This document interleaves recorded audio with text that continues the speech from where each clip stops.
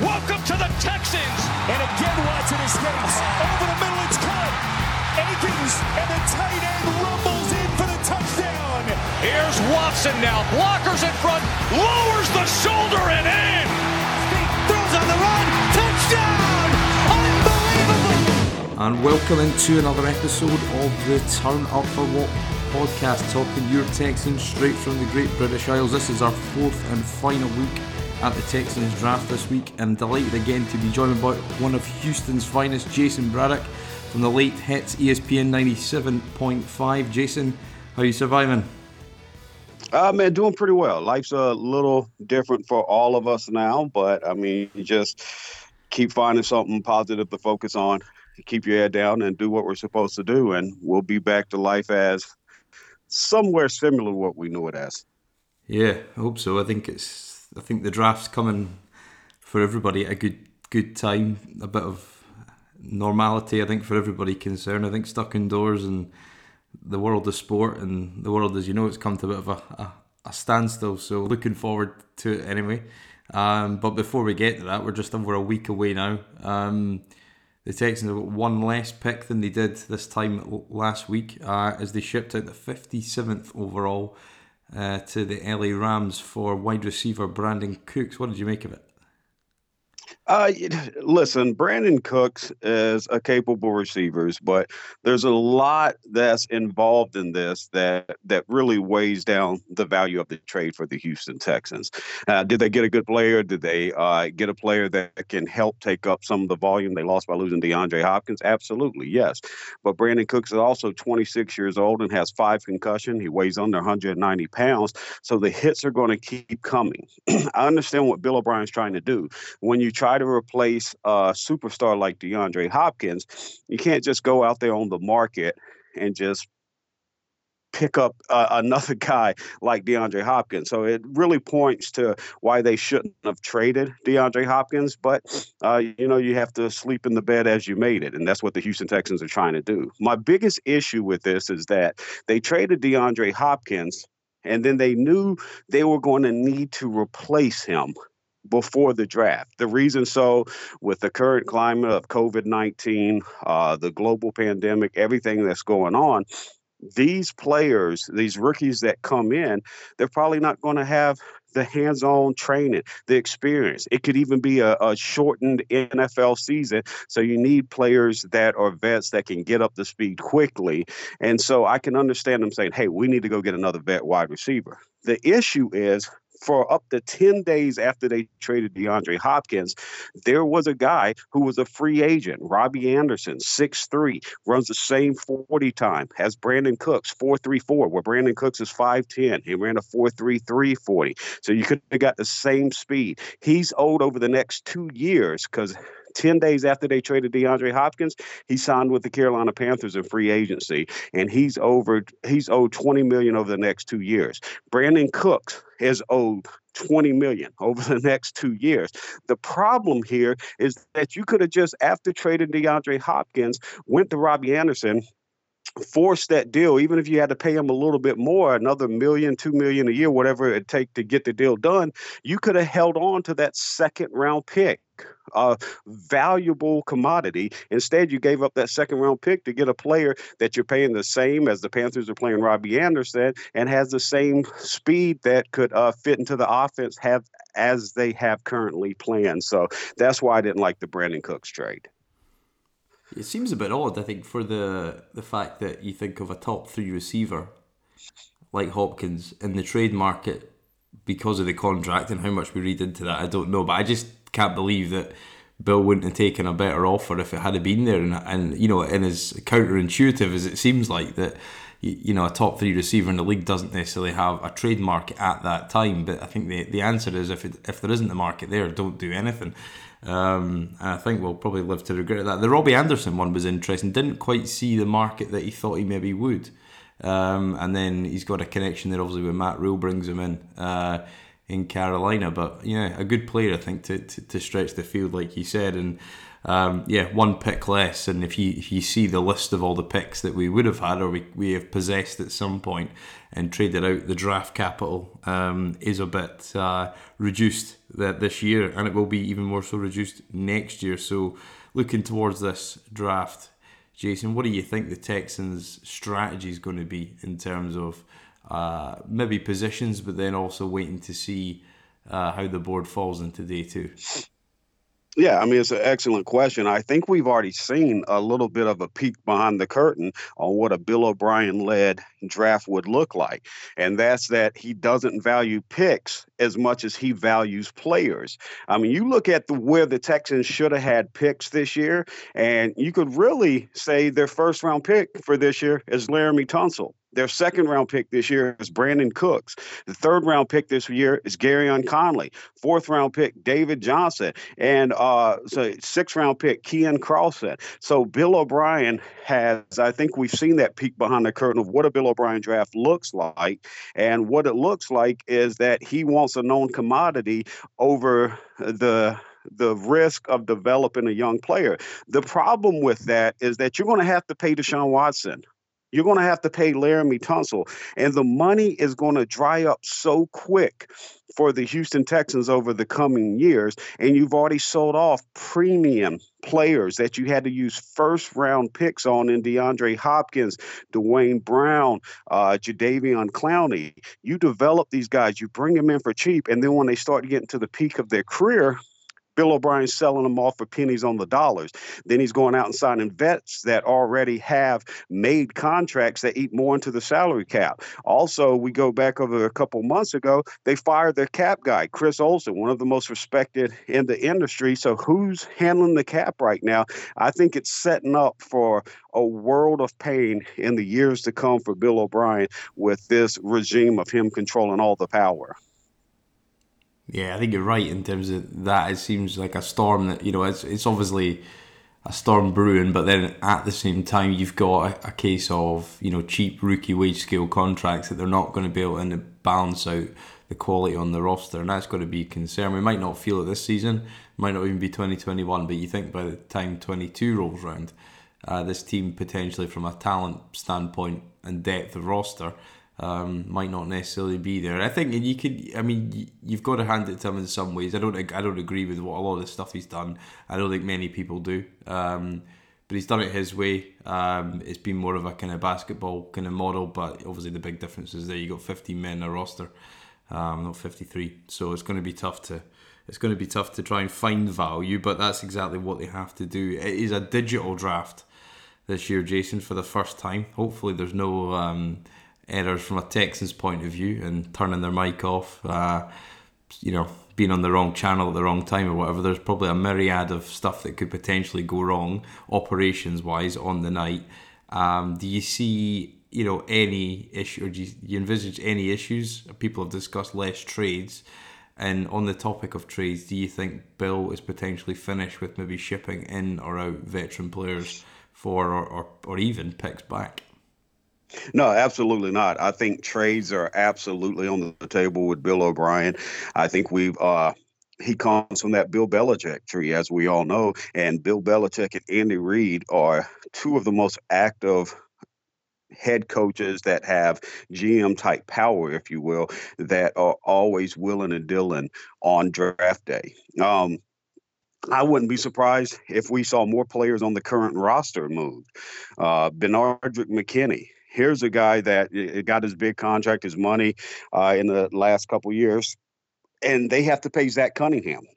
When you look at this, you don't want to pay Zach Cunningham and Benardrick McKinney top of the market money at the same inside linebacker position. So you got to decide which one of these guys are in your future or in your plans for the future.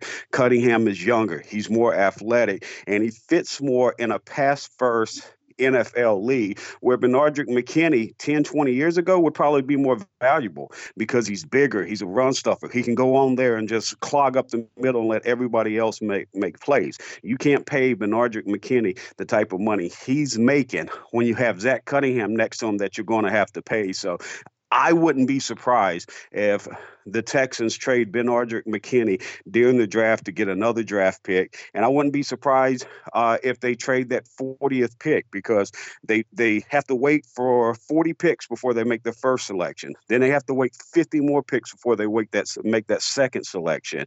This is a deep wide receiver class. It's a deep and talented cornerback class. So 2 positions of needs right there. It would make sense to trade back from 40 and get as many picks in the top 100 as you can. They already have a pick at 90. They already have a pick at 111. If I'm the Houston Texans, I'm moving back from 40 and trying to pick up 2 more picks in the top 100 and get 4 picks in the top 111. And I think you can hit your cornerback there. I think you can hit another young wide receiver there. You can get your edge player, pass rusher, and a defensive lineman. And if you come out the draft with those 4 positions, all with top 111 prospects, I think that's a solid draft for Bill O'Brien, combined with everything else he's done, bringing in the vet players. Be interesting to see if there is a market for BMAC, because he's more of the sort of downhill run stuffer, 2 down, possibly 3 down player. A second round pick a couple of years ago, sizable contract. Do you think that'll command much of a pick? Maybe a third? Yeah, I mean, I don't think you're going to get a ton, because they're going to have to take on that contract, but he's a talented player. I mean, there's still a need for him, and he could be the type of player that some other team desires. Now, because of the contract that you mentioned, you're not going to get first or second round. It gets interesting when you start, like you mentioned, third round or even fourth round. And like I said, for the Texans, the sweet spot in this draft is pick 50 through 90. And if you can accumulate extra picks between 50 and 90, whether you're trading back from 40, whether you're trading a player on your roster, then it's absolutely something you have to do. Yeah, I think it'd be interesting to see if BMAC is moved, because just your mind cast back to the D'Amico Ryan goes out the door for a third round pick. They thought Cushion was the future. Got a couple of injuries, weren't quite the same at inside linebacker. I have some interesting trivia for you. I always like to throw this out there. You mentioned D'Amico Ryan's trade. He was traded with a pick for 2 other picks to the Philadelphia Eagles. Do you realize who the 2 Texans pick turned into in that trade, and who the Eagles pick turned into on that trade? Ben Jones, Brandon Brooks. Awesome. You nailed it. Yeah. So the Texans picks were Brandon Brooks and Ben Jones. The Eagles had D'Amico Ryans, and they got a third round pick they used on quarterback Super Bowl champ Nick Foles. And oddly enough, 3 of those players ended playing for the Philadelphia Eagles, and Brandon Brooks, D'Amico Ryans, and Nick Foles.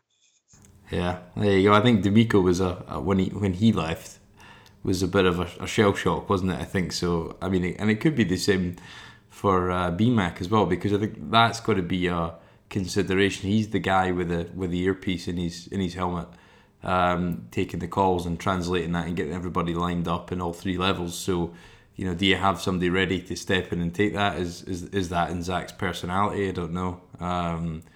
But yeah, it'll be interesting, because that rumour has swirled around for a while, just as it has with Kiki Cutie. I think he's got all the talent in the world, Jason, but he's never quite pieced it together, apart from 2 outings against the Colts, one of which I was at, and it just when they got the first win 2 years ago, when the team went 0-3 at the start of the season, he looked like he had a great future in this team. But then if you look at the Baltimore tape from last season, he's running the wrong routes, he's not in position, and he's not getting lined up correctly. So you can see why he's frustrated, Bill. But I think when you're in a position where we don't have picks, just as I think Jordan Thomas comes into this category as well, I don't think we're in a position or have that luxury to walk off talent unless you can get a good return. And when Bill's involved, I don't necessarily know if he's going to get a good return, or he just likes to solve the problem and move on. Well, we brought up a couple interesting things on this.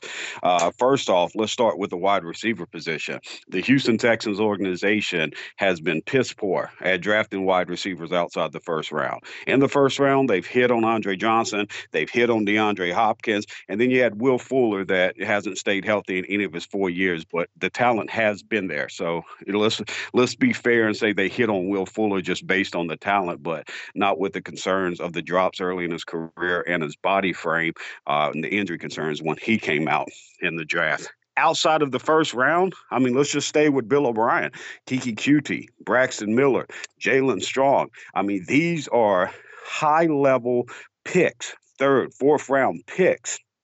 And they're not amounting to anything. And the bigger problem is you threw Jordan Thomas in there. I actually love Jordan Thomas. I like his size, his skill set, but for whatever reason, he's in Bill O'Brien's doghouse. Keke Coutee's in Bill O'Brien's doghouse. Lewis Nix was in Bill O'Brien's doghouse. I mean, you just go down the list. Jadeveon Clowney, DeAndre Hopkins, DJ Swearinger. Once you get in Bill O'Brien's doghouse, Bill O'Brien doesn't have a way to mask his emotions. And the big issue with that is when you're the head coach and the general manager and you're going and speaking with other teams trying to trade these players, he can't shut up. He opens his mouth and lets them know all these flaws, and then these other GMs that are more well equipped for these negotiations on plays and acquisitions are sitting there, and they'll use his own words against them. So there's no value there. There's no value for Jordan Thomas. There's no value for Keke Coutee. And I know a lot of people have kicked around the idea of Keke getting traded, and you mentioned Jordan Thomas possibly getting traded. I just don't know what a team gives up outside of a 7th-round pick for either one of those guys, because Bill O'Brien has already killed their value, and in negotiations, he can't help but kill their value even more. Yeah, I think you're right. For those two guys, Thomas was, a 6th out of Mississippi State. Keke was a 4th, but right. And if you've not shown any great tape or a great amount of tape, that value only goes down. So yeah, I think we'll struggle for that, and I think the value to keep them on the roster and try and develop them, but just as you touched on, Jason, with developing wide receivers is not been great, and this coaching staff's not got a great track record of that, and it, as you said, it stretches well beyond this coaching staff, but it's an interesting one. I think you're right, there might not be that there might not necessarily be the end of Bill's trading. I think, as you said, the 40th pick, I think the 57th pick potentially was actually a really good candidate to trade down, because at least at 40 you can sit there and wait and see if somebody falls. You know, there's a guy like Zach Barnes from Wisconsin, outside linebacker. He's tested for a diluted sample at the Combine, which has come out today. So he's a great example. Remember Justin Houston fell in the draft because of character concerns. So there's always guys that you can potentially pick at the top of the 2nd round. So it will be to try and find the right balance, I think, of does a guy fall who's unexpected to fall. You saw that with the guy from the right tackle from Florida last year. Went to the Jags. Jawaan Taylor. Yeah, he fell. You saw that. So. Is there a guy like that potentially you think could fall, at any position that you've potentially some concerns out there for? It's an awesome question, because I actually, Gil Brandt's a guy I respect a lot, as most of us do, godfather of the NFL draft, put out his top 150 NFL prospects yesterday. And there's some I agree with, some I disagree with. There's one guy that he's actually from the Houston area, Missouri City. I have a top 15 grade on him. I looked after I did my rankings and saw Daniel Jeremiah had him as the 18th prospect, and Gil Brandt had him as the 22nd. But there's other people that thinks he's available in the 2nd and maybe even early third round. If he's there at 40, I think it's a home run pick. TCU defensive tackle Ross Blacklock. Another guy, I called him a poor man's J.J. Watt. I have a 1st-round grade on him. I think he's gone in the top 25 picks, but Gil Brandt had him as the 40th best player in the draft. Now, that doesn't mean he'll be there at 40, but if he is, if you can get a poor man's J.J. Watt to pair with J.J. Watt and let him develop with Anthony Weaver, that's something it would be hard for me not to select him there at 40 and trade back. I would probably have to turn in the card, and that's A.J. Espenza, defensive lineman. And another guy, Denzel Mims. wide receiver I had as a top 20 player in this draft. Gil Brandt had him as the 49th best player in the draft. 6'3", can block, can catch, can run routes. I think he gets knocked because he's coming out of Baylor, and Baylor receivers typically don't do well outside of Josh Gordon. And even with Josh Gordon, all the warts that come with that. But I think Denzel Mims is getting knocked because he played at Baylor. And you look at the Baylor receivers that came out, David Geddes, Kendall Wright, and even with Josh Gordon having some warts coming out of Baylor, that there's just always been heavy criticism. Terrence Williams, another guy, the Cowboys draft that came out of Baylor, and they typically don't live up to the value. Denzel Mims is a different beast. And if he's there at 40, then despite the Texans already using that second-round pick to get Brandon Cooks in that contract, Will Fuller's in the last year of his contract with that fifth-year option. Kenny Stills you can move on for. Brandon Cooks you can move on from after this year. And you really only have that horrible Randall Cobb contract as a staple of your offense, and you can get out of that after 2021. So they definitely still need to invest in wide receiver. I don't know if 40 would be the place I'd go with it. But if Denzel Mims doesn't go in the first round, he's available at 40, I'd have a hard time passing on that. And then lastly, a wild card pick. My number one running back in the draft. Most people have him at the bottom of their top 5 or not even in their top 5. And I was surprised to see Gil Brandt yesterday when he released his top 150, had him as his number one running back and number 24 in the draft. If he's there at 40, for optics reason, I don't think the Texans could take him, because if you trade the DeAndre Hopkins for David Johnson and his massive contract and get the 40th pick in return as you're only returning, and turn that around and use it on a running back, the optics aren't good for Bill O'Brien and the Texans. That being said, Jonathan Taylor, 4.39 monster, reminds me of Matt Forte. Man, to add him to the backfield with Deshaun Watson, with Duke and David Johnson, I would have a hard time passing on that as well. But again, I would say that's the lowest percent out of all of them just because of the optics. Yeah, it's interesting with David Johnson. Obviously, we're sitting here today, still not actually past his physical, so right, great point. It's an interesting time. I don't know what the Texans would necessarily do or be able to command back if the if he does fail. As Hopkins, I think yesterday passed his physical with Arizona or an independent doctor, whichever way. And if David Johnson was to fail, I don't know what the Texans would necessarily negotiate back. I think people have kind of in the Texans Twitter sphere have held out for, they're hoping for the 8th, but they're certainly not going to get the 8th. It might be they get the 4th back and that'll be it, possibly. Maybe some mid-round pick this year next. So, there may be changes as we sit right now. I think that's your hope.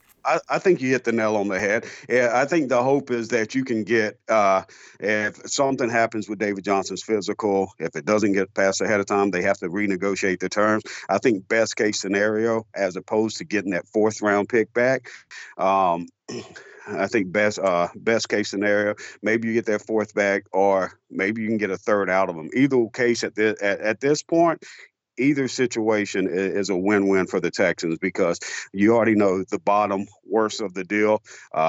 You're not going to expunge the deal. So you just try to get back another mid-round pick in this year's draft. And I think you'll take that as a win as compared to what you were looking at.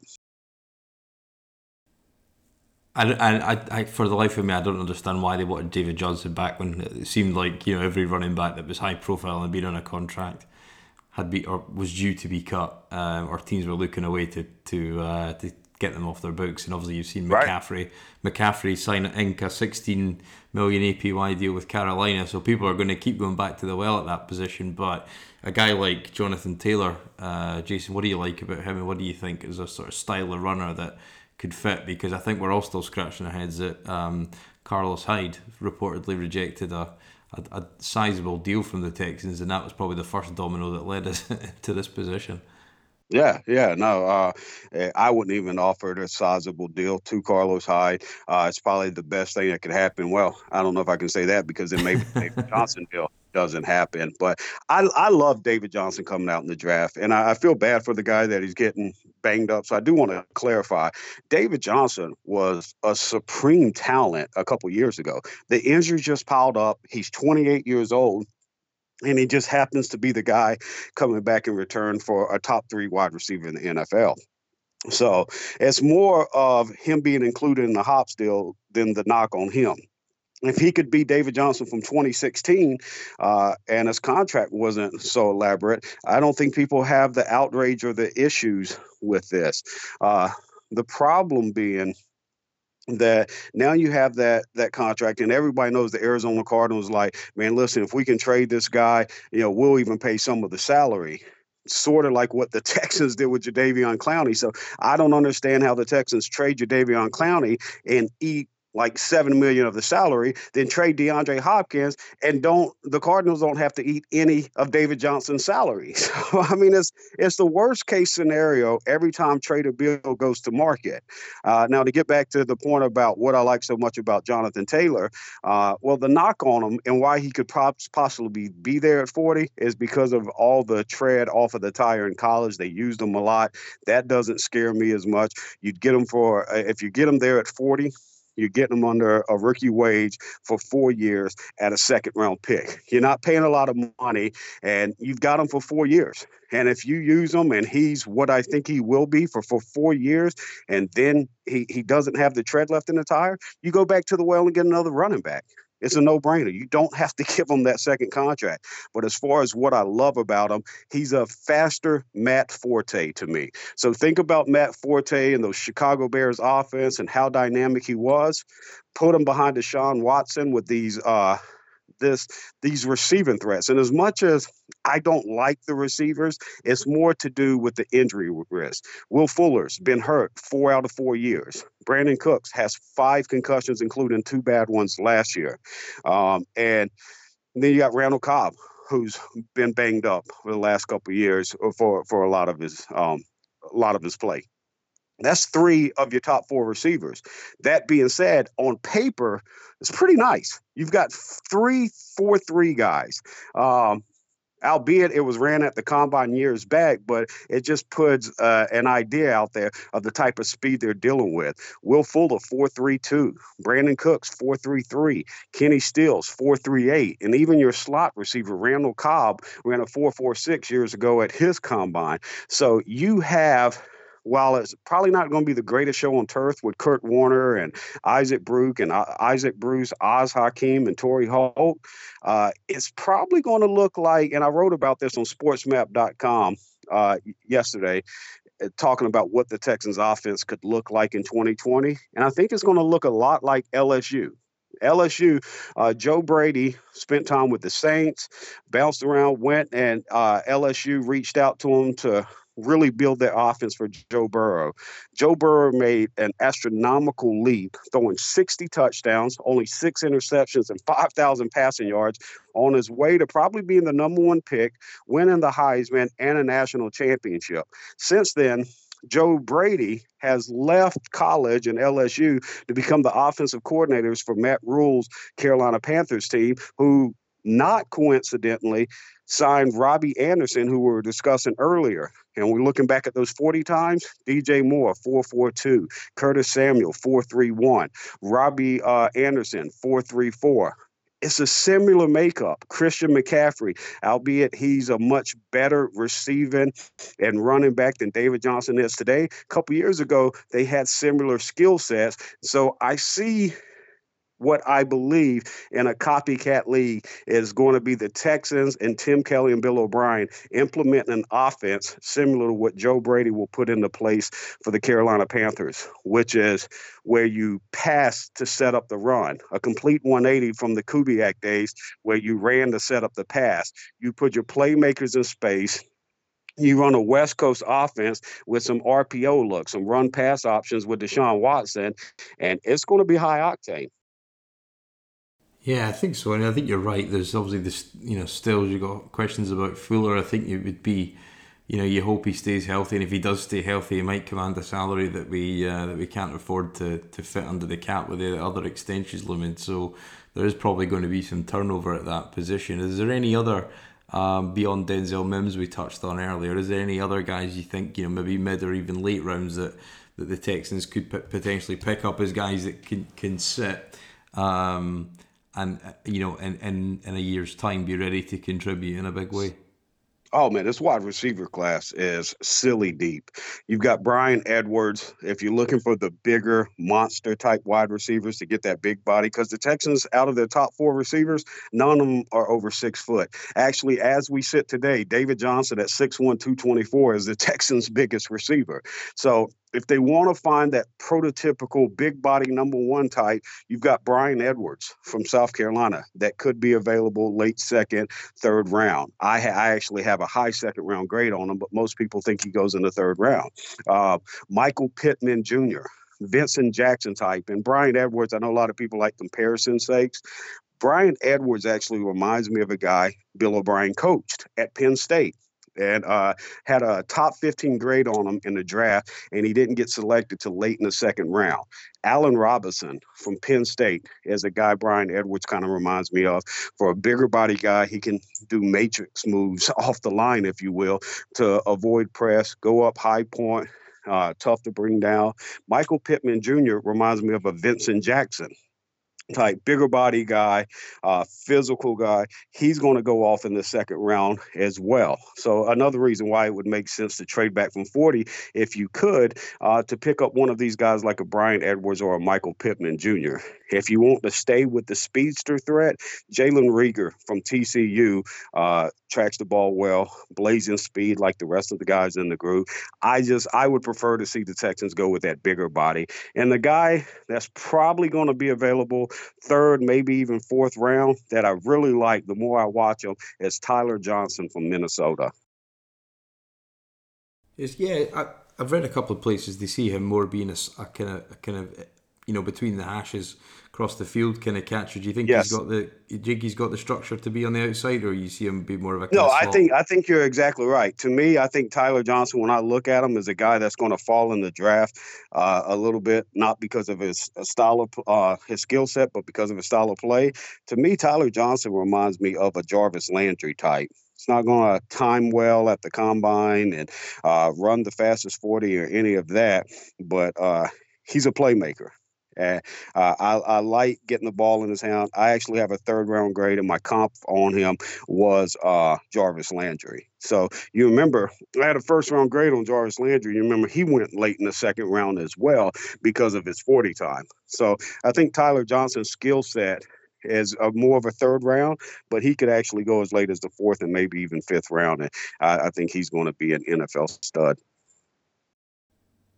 I think, Jason, obviously it was probably a bit head scratching that, despite the signing of Timmy Jernigan like a bit later in the process, Texans really needed to add to this, which is their biggest weakness, but it's a combination of the two, of pass coverage and pass rush. In this draft, we kind of touched on Epinesa and Blacklock.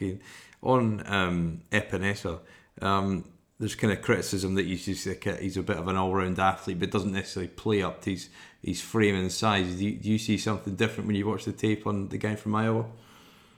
From Iowa, AJ Spencer. Yeah, I see a guy that's just high. I mean, I call him a poor man's J.J. Watt. And the reason I do so is because you see the effort. You see the drive, the going all out. I mean, he just reminds me of, with his mannerisms and his movement skills, just of a guy that is, you're not going to hold him off forever. So even if he's not the guy that's going to be the fastest to the quarterback, it reminds me of J.J. Watt, to where you're just not going to stop his first move and then that's it. He's going to sit around watching. He's going to keep getting there. He's got a nice get off, gets quick off the line. He can line up on the interior, the outside. He's got the ability to one gap or two gap, plays with great leverage, and can long arm with the best. And for the listeners, what long arm is where you take that inside arm, to the offensive tackle and just stretch him all the way out. So it creates all this reach to where he can't get his arms into your body. You drive him back into the lap of the quarterback, or you can just toss him off. He has a great long arm formation, and he's a force to block. Offensive linemen have an extremely hard time trying to anchor against him. A lot of that has to do with a 6'5", 275-pound build with 34.5-inch arms. Yeah, I was reading your article on sportsmap.com, and anybody that's not checked out any of Jason's work, I urge you to get over there. Some really good stuff on the draft, and actually a couple of guys, Jason, you'd outlined 3 all from the state of Florida, just below the top tier of guys. Obviously Clavon Chaisson from LSU, you've got to assume he's probably going to be off the board by the time the Texas pick rolls around, if they do stay at 40. But you've got Jonathan Greenard as Zabari Zunga, and Jonathan Garvin from Florida, and then also Miami, Florida as well. What do you think of those guys? Because you've probably got them, Jason, based on my research this off-season, a bit higher than most people do. Yeah, I think for the 2 Florida guys, most people typically have them in the 3rd round. I have them both in the 2nd round. And the Miami kid, I was surprised to find out most people have him like on day 3 of the draft, round 5, 6, and even 7th round I've seen him in. And for me, I have him in the 2nd round.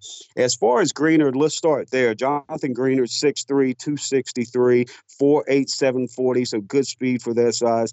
Not great speed, but capable speed at the NFL level.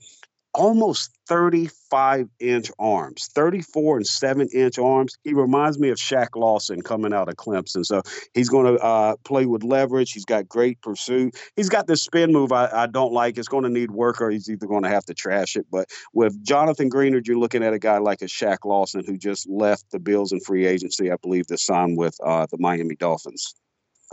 Moving on, I think the next one we'll go to is the other Florida guy, where you're talking about Jabari Zunga. He is quick. He's fast. His arms are 2 inches shorter than his teammate Greenard, but at 6'3", 264, he's running a 4'6", 440 with almost 33-inch arms, which is still long enough. I like to see guys on the defensive line 34-plus inches, and if you can get an edge guy with 34-inch or longer arms, that's always great to see as well. He's fast. He's explosive. He engages with leverage, and he's got a great long arm as well. But I just love how quick, twitchy, fast he is. He's going to be hard for your bigger body offensive tackles to just really stay and mirror with. And then lastly, go ahead. Oh, yeah. I was just going to say, lastly, the guy that you were mentioning that I was probably the biggest disconnect with most of people evaluating on Twitter and the media is Jonathan Garvin. Another guy from the state of Florida, played at Miami. Similar size to the other two, 6'4", 263, 4'8", 240. And at 6'4", 263, he had a 36-inch vertical, so it speaks to the athleticism there. And again, going back to the arm length, 34-inch arm. So to see that as an edge guy on the outside that could give offensive tackles fits. He sheds blocks with his length. He easily sets the edge. He can flatten, and what I mean by that is when he's getting around the outside of the tackle on that hip, he can just come down completely flat and close with strength and balance. He's got good change of direction for his size. And it's funny, Everson Griffin was a guy I was a lot higher on in the draft when he came out than most people. Went later than he should have. Still at 32 years old. I've talked about in the past and on the show with ESPN Houston how the Texans, after the draft, if they don't get that defensive line presence, edge presence that they want, they could go give a 1-year deal to an Everson Griffin, who's 32, still playing at a high level. The reason I say all that, Jonathan Garvin is very comparable to Everson Griffin. And to get him at this age with that type of 36-inch vertical at 6'4", 263, 34-inch arms, and that skill set, if I'm a Texans fan and you're saying, hey, Jason Braddock's too high on Jonathan Garvin, cool. That's the best news you can have, because if he's available in the 5th or 6th round or 7th round and the Texans can get him there and other people are low on him there, I think you're getting a 2nd round talent on day 3, and then that's just a home run.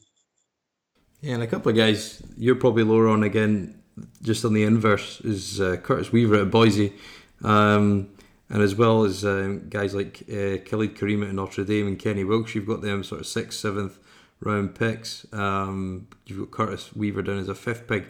You just not see the athleticism there from those guys that would warrant that selection, or what do you think of those?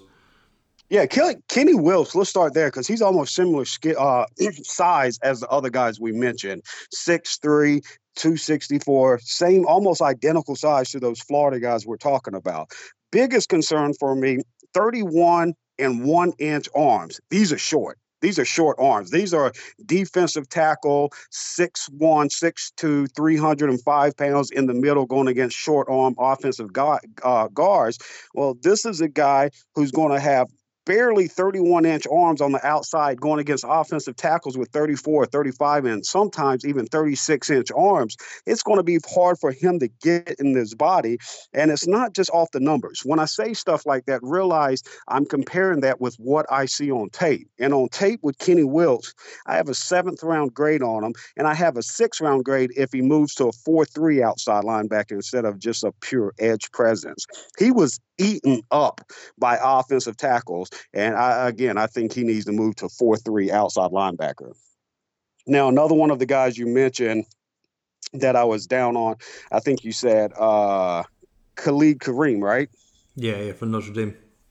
Yeah, long, combative arms, sheds with long arms. I got a 6th-round grade on him, similar size to those other guys, 6'4", 268. Arm length is not an issue with him, 34 and 3/8-inch arms, but he doesn't give much as a pass rusher. He uses his arms well to disengage versus the run.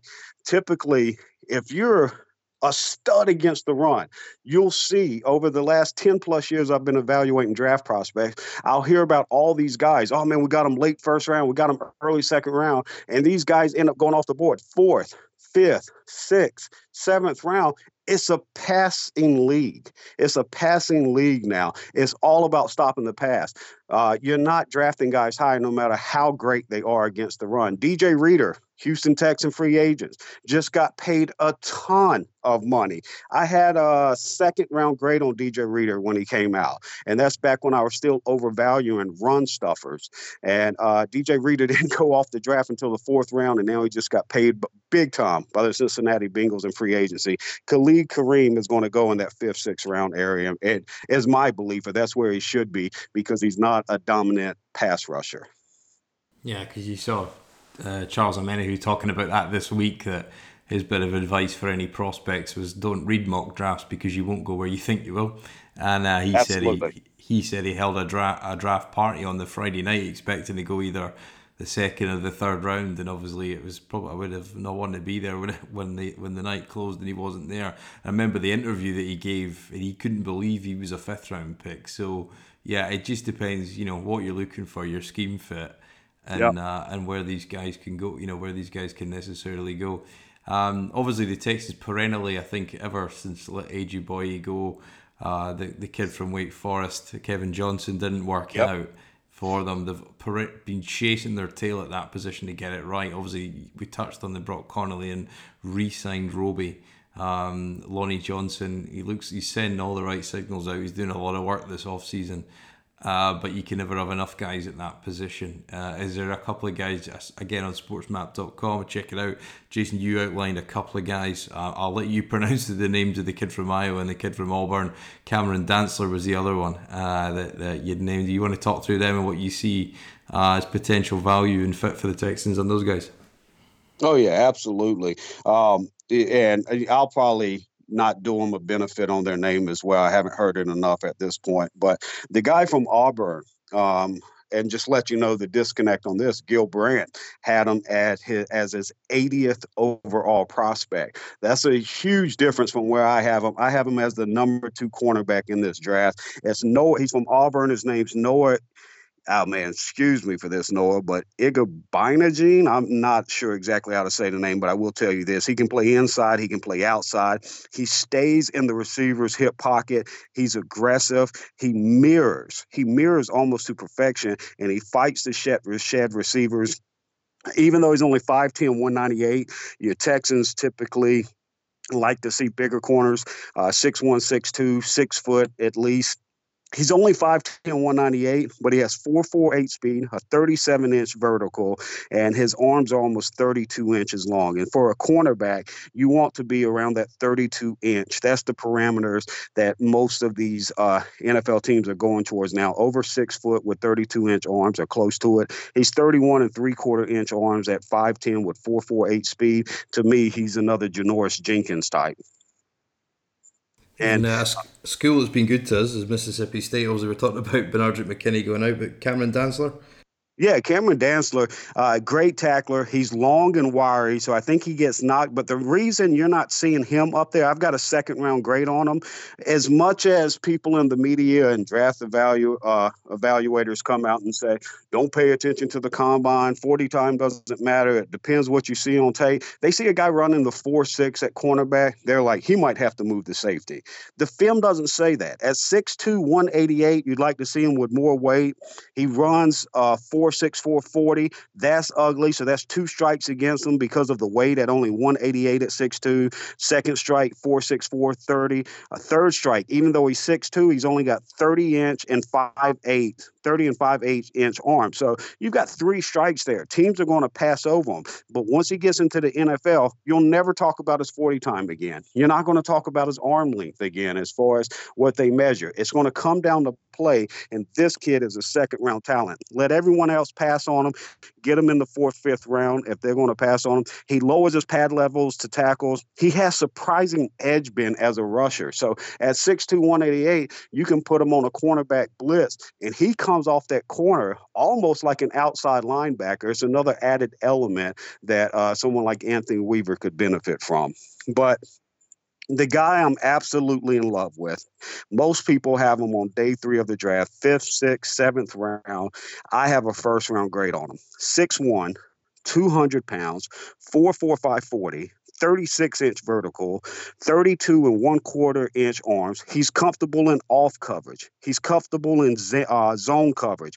He's got over 32-inch arms to press on the line. He's got good change of direction. He doesn't overreact to jukes. He's a form wrap-up tackler, and he has loose hips. Love everything about this kid game. Is he polished? No. But that's why you draft a guy to develop him. Back in the old days, there was a guy who scouted for some of the biggest names in NFL coaching history. And what he told me about 5-6 years ago is that we would come to one of these coaches and he would tell me, what I need you to do is tell me what a guy can do. I don't care what he can't do. Tell me what he can do, and then my job is to coach him up and teach him everything he can. This guy has every bit of skill set, size, speed, athleticism, coverage ability that you want. Whatever team drafts him, if they've got the right secondary coach and the right, it doesn't even have to be the right defensive scheme because he can play in any of them. This kid is going to be the steal of the draft. This is the guy that if there's one person I would like to see the Texans draft, if I'm a Texans fan, it's Michael, another guy, I'm going to screw up his name, Michael Ojemudia. And, man, you're probably going to get this guy on day 3 of the draft, 4th, 5th, 6th, 7th round, and you have the potential to turn him into a first-round return on investment. Yeah, it's funny because if you remember the safety that the name escapes me now, the safety, I think it was out of UConn that the Raiders took high. He was one of those prospects. Obi Melifonwu. Yeah, that's the one. And I think the Texans were kind of rumoured to be kind of sniffing around him if he'd dropped them just as they were with Keanu Neal, just as they were with... Well, it's similar to Byron Jones. Byron Jones, like his film, go back and watch Byron Jones' college film. He wasn't a great prospect, but he was drafted based off of just pure athleticism and having the skill set to develop. And we just saw how he broke the bank in free agency. Well, I think he still broke the record for the long jump, didn't he? The combine, that was what got his name out there, wasn't it? So absolutely. I think corner's a funny one because you can, the true lockdown guys are there's not many, and you have to be right at the top of the draft to get them. But I'm glad you said that, because there is one lockdown corner in this draft, and I rarely throw this out. The kid from Ohio State, to me, is the number one prospect in the draft. This kid reminds me of Champ Bailey, and I don't throw that out there lightly. This guy does everything well. It comes to him so easy. I love Jeff Okudah out of Ohio State, and I know everybody loves Chase Young, and I like him too. I think he's a top 5 prospect. I don't think he's on the same level as the cornerback, his own teammate. Yeah, because you saw that rumor out there this week. I think it was Peter King put it in his column, and it was about that. He said that 40% of the teams are rumored to have C.J. Henderson above Okudah. But watching Okudah's film is pretty spectacular last year. He's got all the skills and all the attributes you want to see from a guy in that position. But interesting. Yeah, the Texans hopefully can find a solution at that. I think staying on the defense, Jason. We touched on Ross Blacklock from TCU. Is there any other guys, that the Texans can add? Because I think you've got Brandon Dunn come back on a deal this year. You've got, you got Angelo Blackston on that deal, which was still a bit of a surprise. And despite a couple of blocked field goals, he's not really lived up to what they've paid him. And Timmy Jernigan comes in injury history, so I think they'll be hard pressed not to walk out this draft with an interior guy. Is there any guys that you think in the middle rounds that can come in and at least be a space eater and potentially have some upside to rush the passer? Neville Gallimore, I've been looking at defensive line last couple of days. Neville Gallimore out of Oklahoma, he's probably going to be there in the second round if the Texans want to take him. I think he makes a lot of sense and fits with the Texans as well. Still doing some more work over the next 9 days, diving into this defensive line group. The value of this draft, cornerback and wide receiver, when you look at edge and defensive line, there's several guys there, but I don't think it's an overwhelming class. So the Texans may, if they're just going based off of need and where the depth is in the draft, they may have to just wait on cornerback and may have to wait on wide receiver, because if you're wanting the talented defensive lineman or the talented edge player, I think you're definitely going to have to make your selection on those guys by the second or third round. I think it's really thin after that, and then it becomes beauties in the eye of the beholder. A lot of people love the Auburn kid, Derek Brown. I've seen him. Daniel Jeremiah had him as the second prospect in the draft. Blew my mind. Gil Brandt had him as the sixth prospect in the draft. I don't think the guy's trash, but I've got a second round grade on him. And that is night and day away from a top 6 prospect, especially a number 2 prospect in the draft. So it'll be interesting to see how that plays out. But I just don't see, I think you're falling in love with some of the measurements and the skill sets there, and the tape's not matching up with it. Similar to, you remember when Greg Robinson came out? Everybody had Greg Robinson as the number 1 tackle in the draft, and everyone said he's going to the Rams with the number 2 pick. And I told him, I said, he's barely in my top 5 tackles. He's number 5. And I said, if he goes number 2 to the Rams, he'll be Jason Smith 2.0. A tackle that came out of Baylor, selected by the Rams, I want to say second overall as well, and was just an absolute bust. Well, Greg Robinson's been a bust in 2 different ways. He was a bust as the number 2 draft prospect, and he got busted a month ago, carrying 300 pounds of weed, or however much it was, across state lines and everything. So, and in that draft, I'm like, give me Taylor Lewan, give me Zach Martin, give me Joe Bitonio. And a lot of people hadn't heard Joe Bitonio's name before the 3rd round at that point. And all of these guys were all pros and all pro. And what's the all-star game? It's slipping my mind now. Even if they didn't make all pro, they made the Pro Bowl. There you go. Pro Bowl, yeah. And so, and all of them found accolades rather quickly there. And then my 4th was Jake Matthews ahead Greg Robinson. So just because there's this national groupthink consensus on prospects doesn't always make it right. A lot of people fall in love, even though they say they don't. They fall in love with the 40 time. And I think that's what's happening with C.J. Henderson. You talked about some people having him over Jeff Okudah, and I think that's insane. C.J. Henderson, I've got a 2nd round grade on him, and my comp for him is Bradley Roby. So Texans fans should be very familiar with him. And Bradley Roby never lived up to his hype as a first-round pick. He's good corner, but I don't think anybody's confusing him for a great corner. And I think that's what C.J. Henderson is. He ran a 4.39 40. Same thing with Henry Ruggs, running a 4.27 40 or whatever his 40 time was. People fall in love with him wide receivers. They've got talent. Speed is great, but those guys need to be drafted in the second round. They're not first-round talents. Oh, but I mentioned the Auburn guy. I got a little long-winded. And the reason I brought up Derek Brown, I don't even like him as the best defensive lineman from Auburn. Give me the guy Marlon Davidson, and that's a guy who's probably going to be available there in the third round, even though I've got a second-round grade on him. He's another guy there in the third round that could make sense for the Texans. Yeah, we touched on him quite a bit previously, and I think as well Jordan Elliott's a guy that we've touched on. What do you think of Elliott? You think he's got the potential as a sort of maybe third, fourth round pick?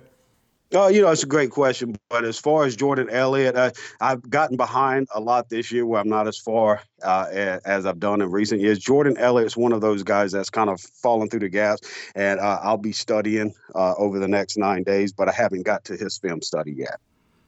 Sure, we touched on a bit of O-line there. I think there's always consistent sort of discussion about bringing another guard. I think for me, I think it's difficult because as I've been sort of going back through the film from last year, and I got in a Twitter exchange with a guy who was wanted to kind of question how many of the 44 sacks were on Watson last year. So started pouring through the film a bit. But I think what I noticed was, and everybody keeps talking about guard, but actually, I think what the Texans need is somebody else, a backup at tackle, because the play drop for Chris Clark, Rod Johnson, when Titus Howard went out, it's clear on the tape that there's a big fall off there. So I think before guard, if you've already got Manson House, you got Fulton for another year and a year after this. Potentially, I think you want to be looking at a guy who can come in, and it's not easy to find a swing tackle in the draft later on, but I think that needs to be a consideration at some point. What do you think, Jason? I love how much they've made the changes on the offensive line. I love the direction where it's going, and I think the biggest need on offensive line is right guard. You've got your bookend tackles with Tunsil and Titus. You've got your left guard with Max Sharping, you drafted last year in the second round, and you got your center Nick Martin that you've secured for the future. That right guard position, I'm still shocked that Zach Fulton's still on the roster. You have zero dead money if you cut him, and you save $7 million in salary cap. You've got to pay Tunsil, you got to pay Deshaun Watson, and you have other moves you still need to make, in my opinion, even after the draft. And so Zach Fulton wouldn't be on this roster for me after the draft. And I think you select an offensive guard and you schedule him as your day one starter if he has the skill set. The guy that sticks out to me, Gil Brandt has him as the 120th overall prospect. I'm a little bit higher on him, but if you can get him there in the third round, schedule him to start immediately with Senio Kelemete and Greg Mance as backup, it makes all the sense in the world to me to save that $7 million by moving on for Fulton and drafting a guy like John Simpson out of Clemson to play that right guard position. And John Simpson's played a lot of games, and he's played them at a high level for the Clemson Tigers. Yeah, Houston have got an affinity for Clemson products, so hopefully, I think you're probably right. My concern, I think, is the turnover on the line, and you want to keep the continuity of the starting five in there, and potentially that's played a role. But yeah, you're right. I think in Fulton, but I think probably before going into last season, Fulton was probably considered the top talent on the line, and obviously Zach Martin somehow woke up when he got that check cut, and his tape was much better than what it had been the previous 2 years. So you never. Well, the thing for me, giving Nick Martin that contract at center kills Zach Fulton's value, because Zach Fulton's best position, in my opinion, is center.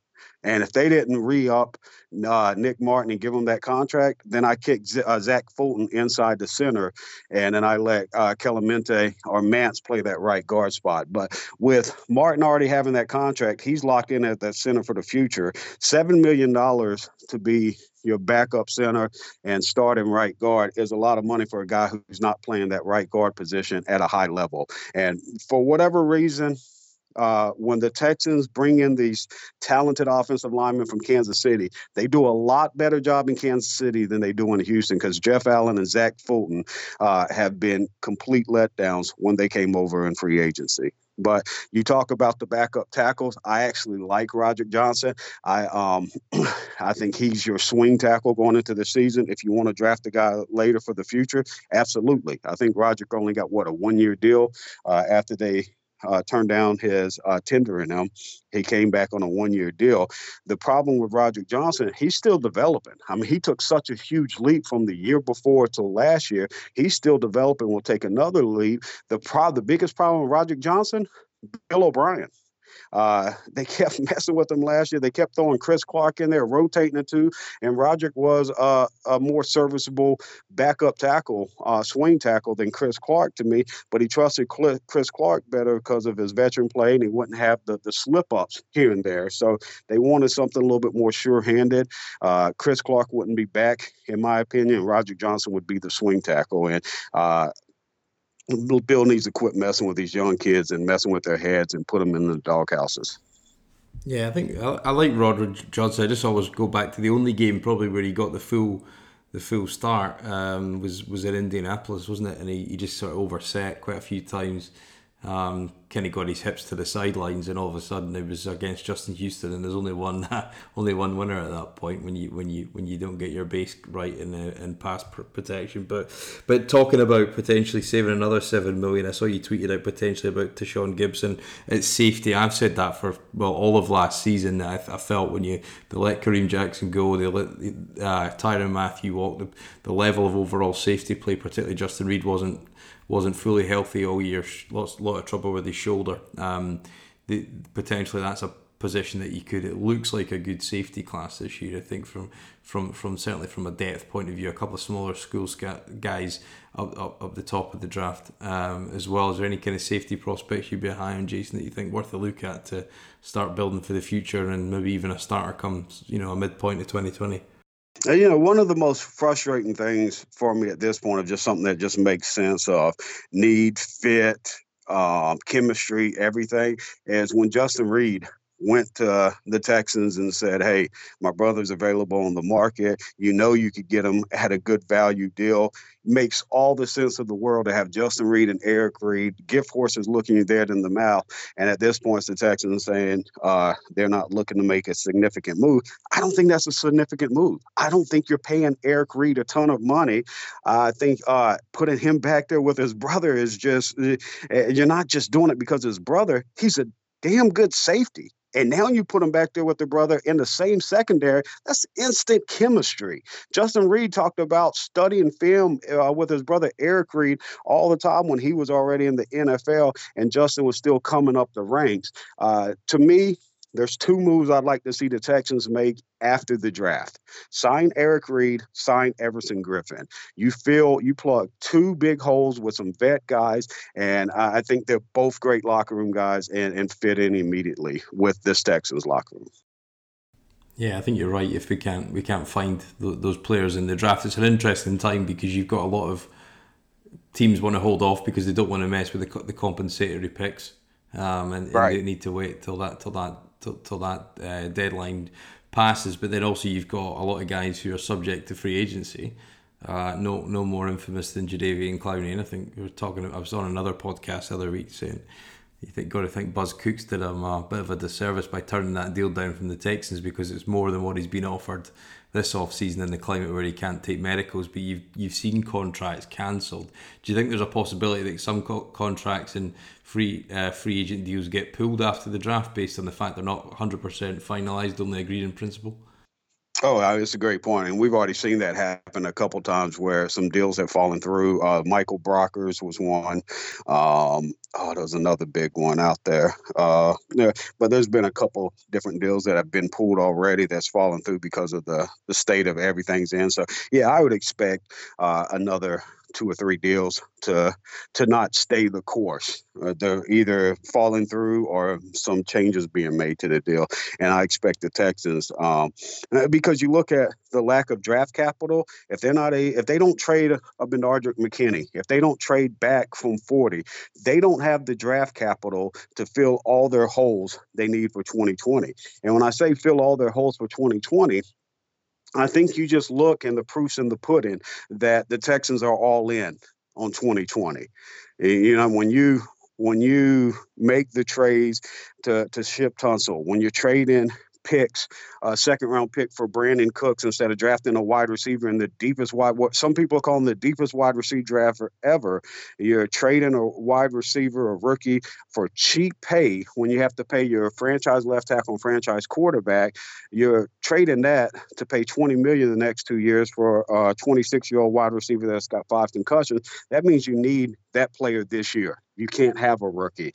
You traded first-round pick. We started at the beginning of the podcast. First-round pick, Laramie Tunsil. Second-round pick, Brandon Cooks. Third-round pick, Garyon Conley. Fourth-round pick, David Johnson. Sixth-round pick, Keon Carlson. Duke Johnson was also a third-round pick. So he's got all his chips, and to use a poker phrase, he's all in. He shoved all his chips to the middle. He understands all the backlash from the Clowney trade, all the backlash from the Hopkins trade, the backlash from the Cooks trade, and he knows the only way to shut up the critics is to win this year and win big. He needs to make it to the AFC Championship. He can't just keep saying, hey, we won the AFC South 4 out of 5 times, because all that equates to is that you were better than 3 teams in the NFL, the Tennessee Titans, Indianapolis Colts, and Jacksonville Jaguars. That's not good enough. You can keep floating banners and pushing it up there, but at some point, you have to get to something significant. Not even the Super Bowl. Get to the AFC Championship. Bill O'Brien always loves the talk that, I've won this many AFC championships, won 4 out of the last 5 years. Well, the other thing Bill O'Brien never mentions, and the Texans don't mention, since Bill O'Brien became head coach in 2014, there's only one team from the AFC South that has failed to make the AFC championship, and that's the Houston Texans. Even the Jaguars made it with Bortles. The Titans made it with Tannehill, and obviously the Colts made it with Luck. Yeah, I think if they were going to have a chance, 24-0 on the road up, and I think that could have been in many franchises, that probably would have been a point of change initiated by blowing a lead like that. But there you go. I think he's here to stay, and he's doing it his way, and he's going to have to go out with a bang, I think, one way or the other. And we're just got to buckle up, really, I think, and see where it takes us. I think it's possibly predictable where it takes us, but we'll wait and see. Obviously, the Texans, Jason, just to wrap it up, night one, no picks for the Texans. You got any big predictions or any permutations that you think might happen on night one? I think not as far as night one. I'll say this. I think that this draft, when we look back in 3 to 4 years, is going to be one of the wildest drafts as far as people.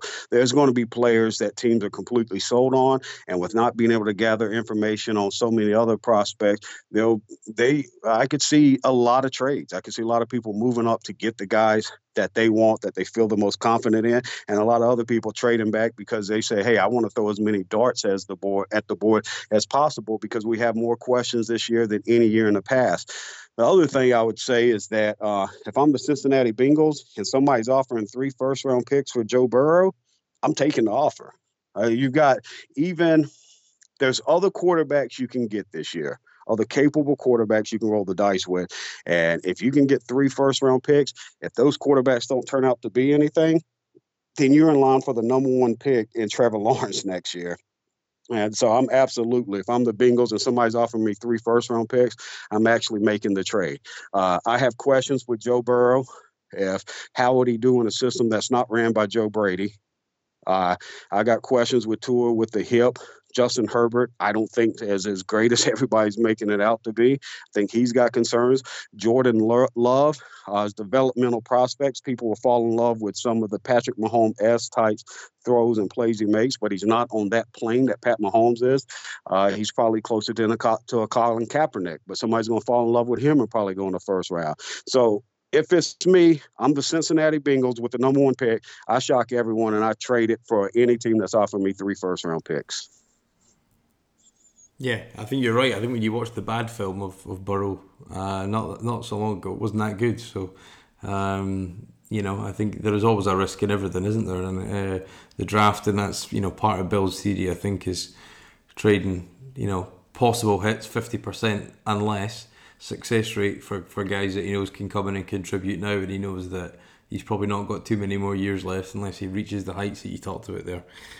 Jason, so I think we're all looking forward to the draft and a wider concept as well to bring some normalcy to our lives, but also I think the Texans need it in a big way to turn the page on the Hopkins trade, which I think we'll still possibly be talking about for a couple of years unless something goes awry with any medicals that we touched on earlier. But Jason, thank you very much for your time. Always an absolute pleasure to have you on. Great take on the draft there. And where are you going to be watching night one? Have you got any traditions, or are you going to be working?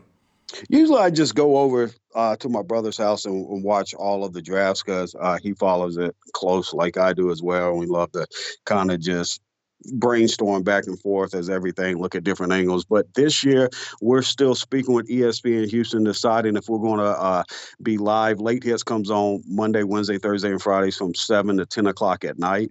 So that'd be prime for the NFL draft on Thursday and Friday next week. So we're trying to decide if we're going to cover some national coverage for ESPN with the draft or if we're going to host Late Hits those 2 nights. So it's still up in the air right now, but I'm good either way. I'm looking forward to it. Yeah, exactly. Jason, as I said, thanks very much for your time. Hope everybody out there is staying safe and following all the guidelines we need to do to get through this. But as I said, a week away from the draft, and we're looking forward to it. Jason, thanks again for your time, mate. Hey, it's a pleasure as always. Thanks for having me on. Y'all take care of on that side of the hemisphere. We'll take care on this side, and we'll get back to some normalcy, like you said. Yeah. Speak soon, Jason. Thanks again. Take care, brother.